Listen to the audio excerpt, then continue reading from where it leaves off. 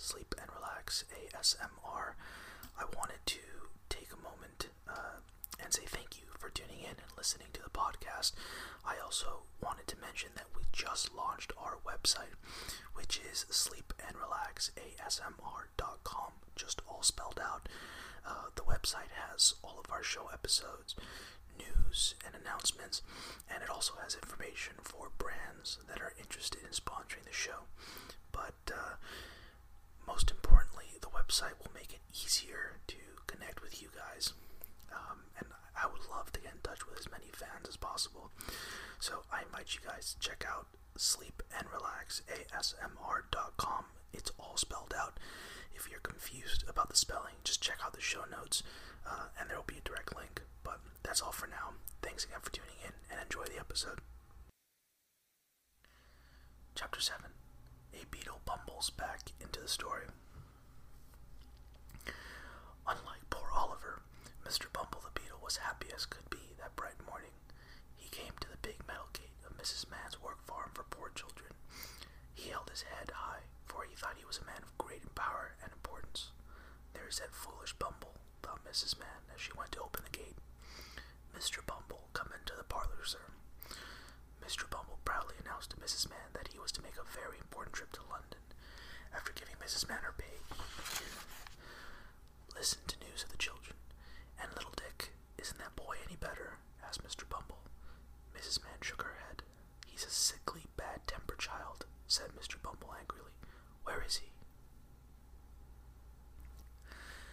After some looking, Dick was found. His face was put under the pump, washed, and dried on Mrs. Mann's dress. Then he was brought to Mr. Bumble. The child was pale and thin, his cheeks were sunken, and his eyes large. "Can't you look at the gentleman, you stubborn boy?" said Mrs. Mann. The child quietly raised his eyes. "You have everything you need, I'm sure," said Bumble. I should like for someone to write a few words down for me and keep it until after I am laid in the ground." "What do you mean, child?" "I should like to leave my dear love in a note to poor Oliver Twist. I'd like to let him know how often I have sat by myself and cried to think of his wandering about in the dark nights with nobody to help him. And I should like to tell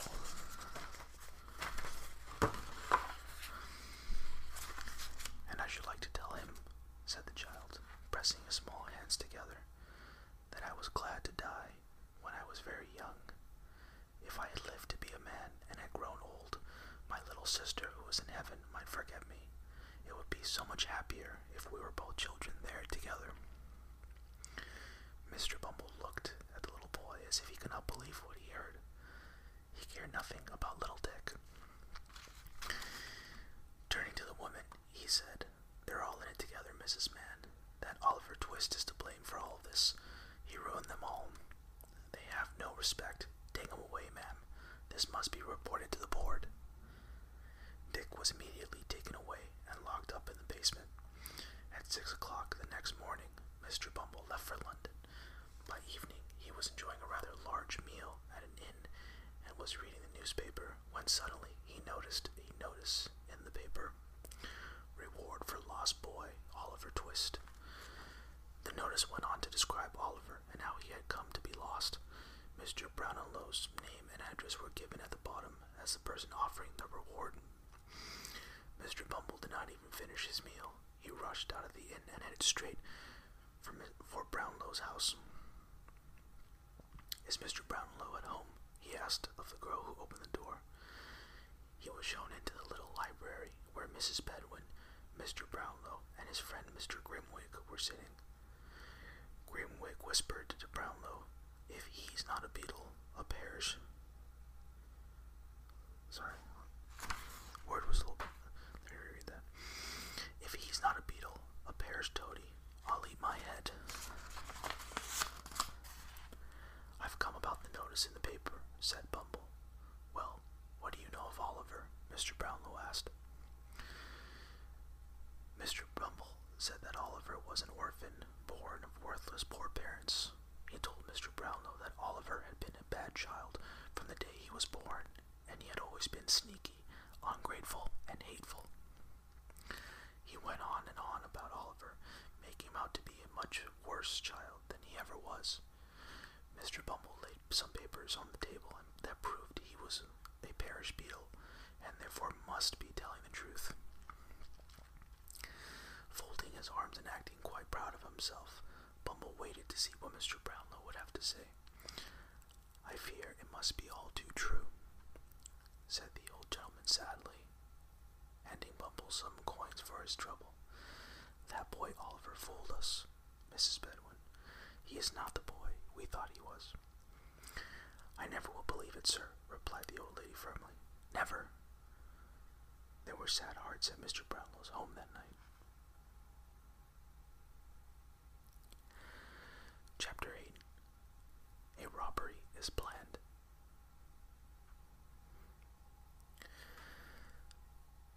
There was another sad heart in London that evening. Oliver cried as he thought of his kind friends at the Brownlow home. It was better that he did not know what Mr. Bumble had told them, or his heart might have been completely broken. The next day, Fagin tried to teach Oliver a lesson. He told him of another young boy, a boy Fagin had tried to take care of. That boy had broken his trust with Fagin by telling the police what he knew. The boy had unfortunately been hanged by the police. With tears in his eyes, Fagin said that the young man had caused his own problems when he made the mistake of talking to the police. Fagin ended the story by telling Oliver what it was like to be hanged by the neck until dead. All of the time he was talking to Oliver, Fagin seemed as kind and friendly as could be. He said he never wanted to see such a thing happen to Oliver Twist. Then he went out and locked Oliver in the room. After a week or so, Fagin left the door of the room unlocked. Oliver was at last free to wander around the house. Often, feeling so alone, he would crouch down in the corner next to the street door to be as close to living people as he could. He would remain there, listening and counting the hours until Fagin or the boys returned. One afternoon, the Dodger and Charlie Bates came into Oliver's room. The Dodger looked over to Bates and said, "What a pity Oliver isn't a thief." "Yes, why don't you go work for Fagin, Oliver?" asked Charlie Bates. "And make your fortune," added the Dodger with a grin. "I could not do that. I would rather go someplace else to live," Oliver said. "You'd rather go and live off your friends, then," said Dodger. "Well, I couldn't do that. But you can leave your friends in the street, though, can't you?" said Oliver with a little smile, "and let them be arrested for what you did." From that day on, Oliver was almost never left alone. The two boys made sure they were with him. They played the old game of pick the pocket with Fagin every day. At other times, the old man will tell them stories of robberies he had taken part of during his younger days. Oliver could not help laughing. Oliver could not help but laugh sometimes. The sly Fagin was slowly leading Oliver into his trap. By keeping him busy with the games and the boys, he kept Oliver from thinking of anything else. He was filling Oliver's mind and soul with evil things and ideas, which he hoped would turn Oliver into a thief. One day, Fagin told Sikes about a house he had learned of from a new friend. The friend had told him of things worth stealing from the house. The robbery was planned with another thief named Toby Crackit. They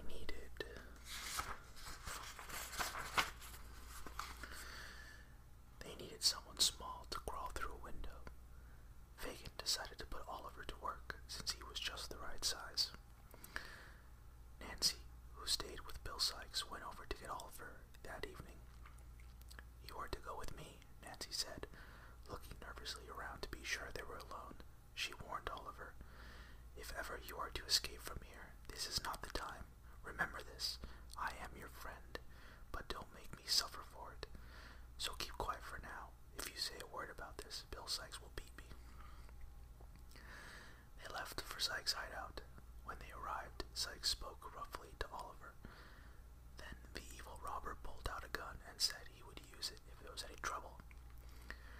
Late that evening, Sikes and Crackit sneaked off with Oliver to a large house.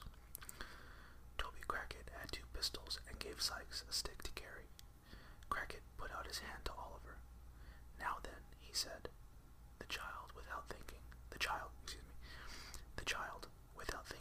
put his own little hand into Crackit's, and then, for the first time, Oliver realized what was about to take place.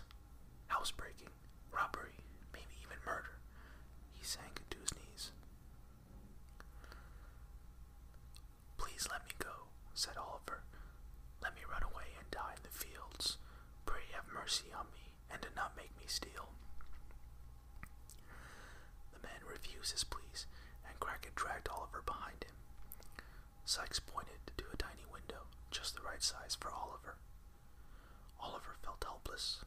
He made up his mind to somehow let the owners of the house know what was happening, even if it meant his death. He climbed through the window. Once inside the house, he opened a door for Sykes and Crackit.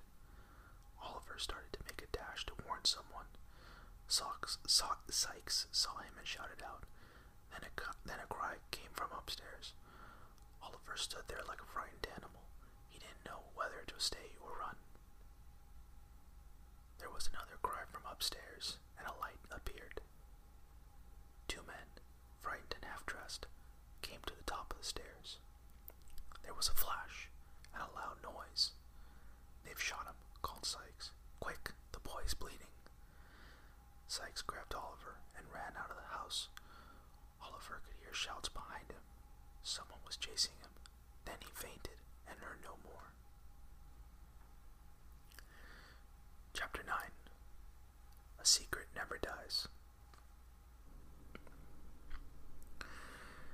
Outside London, one cold evening, the matron who ran the workhouse sat by a cozy fire in her own cheerful little room.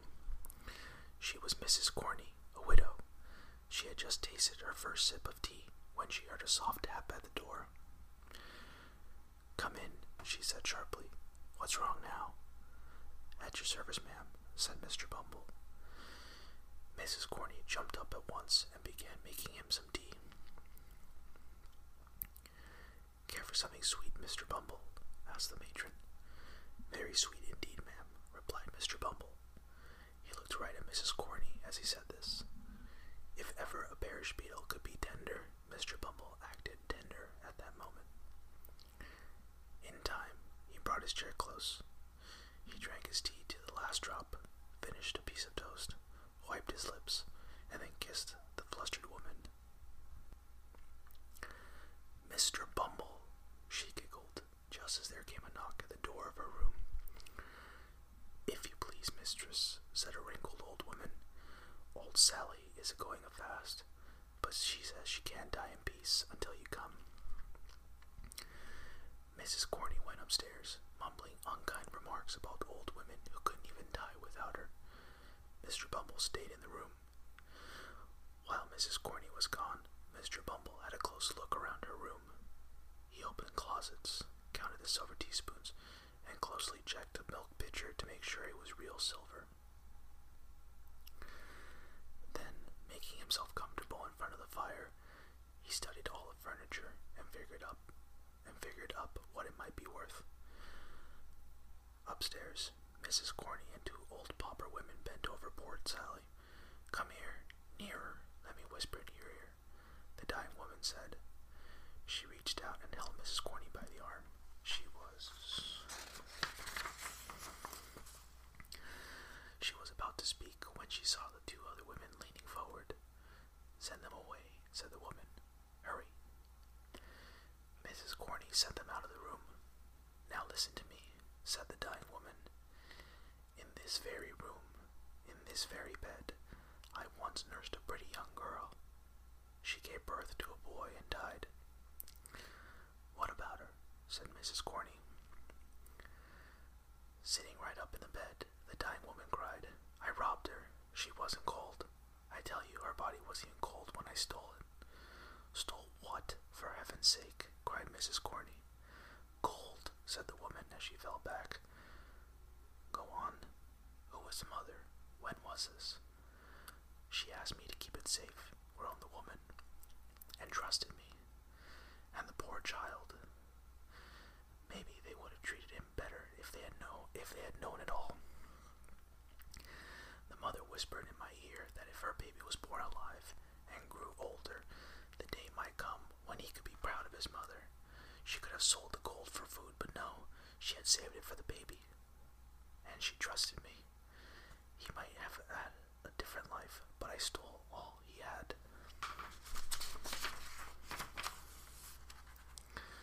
The boy's name, Mrs. Corney, was very interested now. He grew to look like her. They called him Oliver, replied the woman feebly. The gold I stole was... Mrs. Corney quickly put her ear to the old woman's mouth, but drew back. Old Sally fell back on the bed and died. Her hand dropped from Mrs. Corney's arm and fell open. Mrs. Corney took a small piece of paper from the hand and quickly put it in her apron pocket.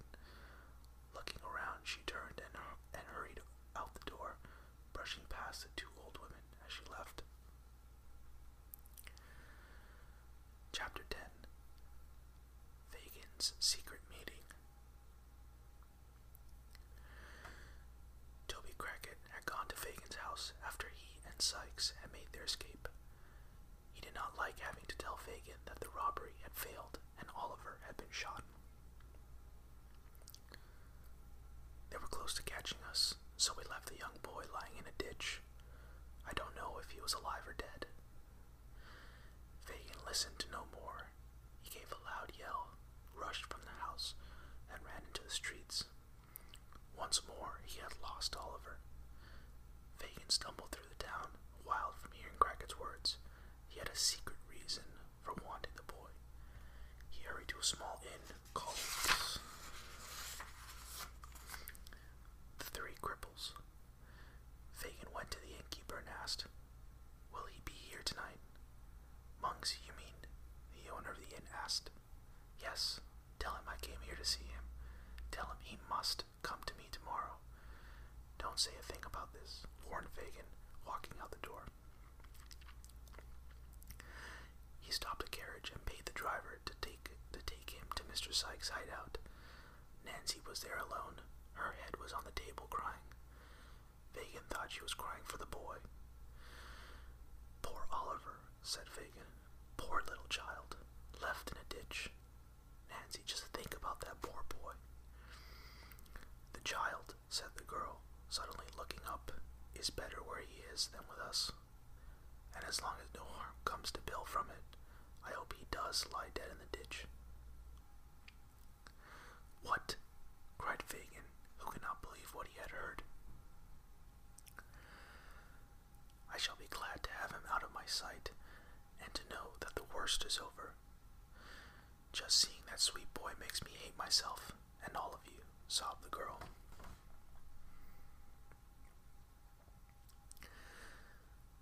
"That boy means a great deal to me too," cried Fagin. "Why, he's worth hundreds to me." Fagin realized he was saying too much.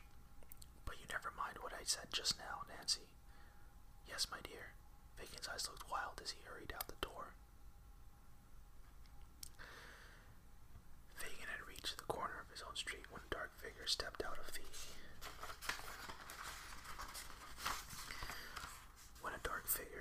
the shadows. He was a tall, well-dressed young man, but his face was pale and twisted. His eyes were deeply set, and his mouth turned up on one side. "Fagin," the figure whispered. "Monks," Fagin whispered back. He waved his arm at the strange man and led the way to his hideout. Safely inside, they began talking about the robbery. "I gave you good information," said Monks, "but I tell you again, it was badly planned. You used the boy. Why didn't you just keep the boy here and make a pickpocket out of him right away? He would have been arrested within a year, put in prison, and maybe sent safely out of the country, maybe for life. That wouldn't have done me much good. I need to get some use out of the boy. But he just won't turn bad, I tell you. He's not like the other boys," said Fagin weakly. "Well, you saw for yourself when he got caught for pickpocketing with Dodger and Bates." The strange man with the pale, twisted face glared at Fagin. "Never mind all that. You know what I want. I don't care about your business. I care about being rid of that boy for good.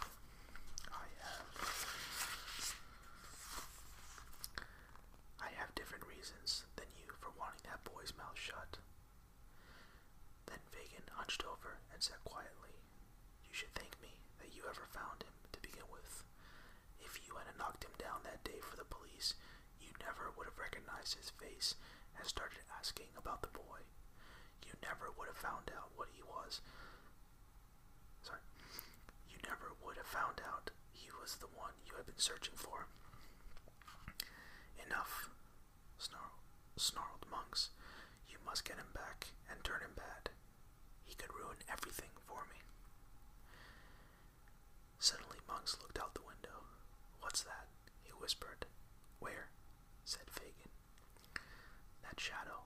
I thought I saw the shadow of a woman in a cloak and bonnet, like a breath of air passing by." Fagin rushed from the room, candle in hand, but found nothing. Monks decided he must have been seeing things that weren't there. So that'll be all for this episode. Again, if you guys are enjoying the series, I'll be glad to keep on doing them. That's the end of this episode. If you want to get in touch with the show, remember you can send an email to sleepandrelaxasmr@gmail.com and check out the website sleepandrelaxasmr.com. There is a link in the show description. But as always, thank you guys for listening, and enjoy the rest of your day or night. Until next time.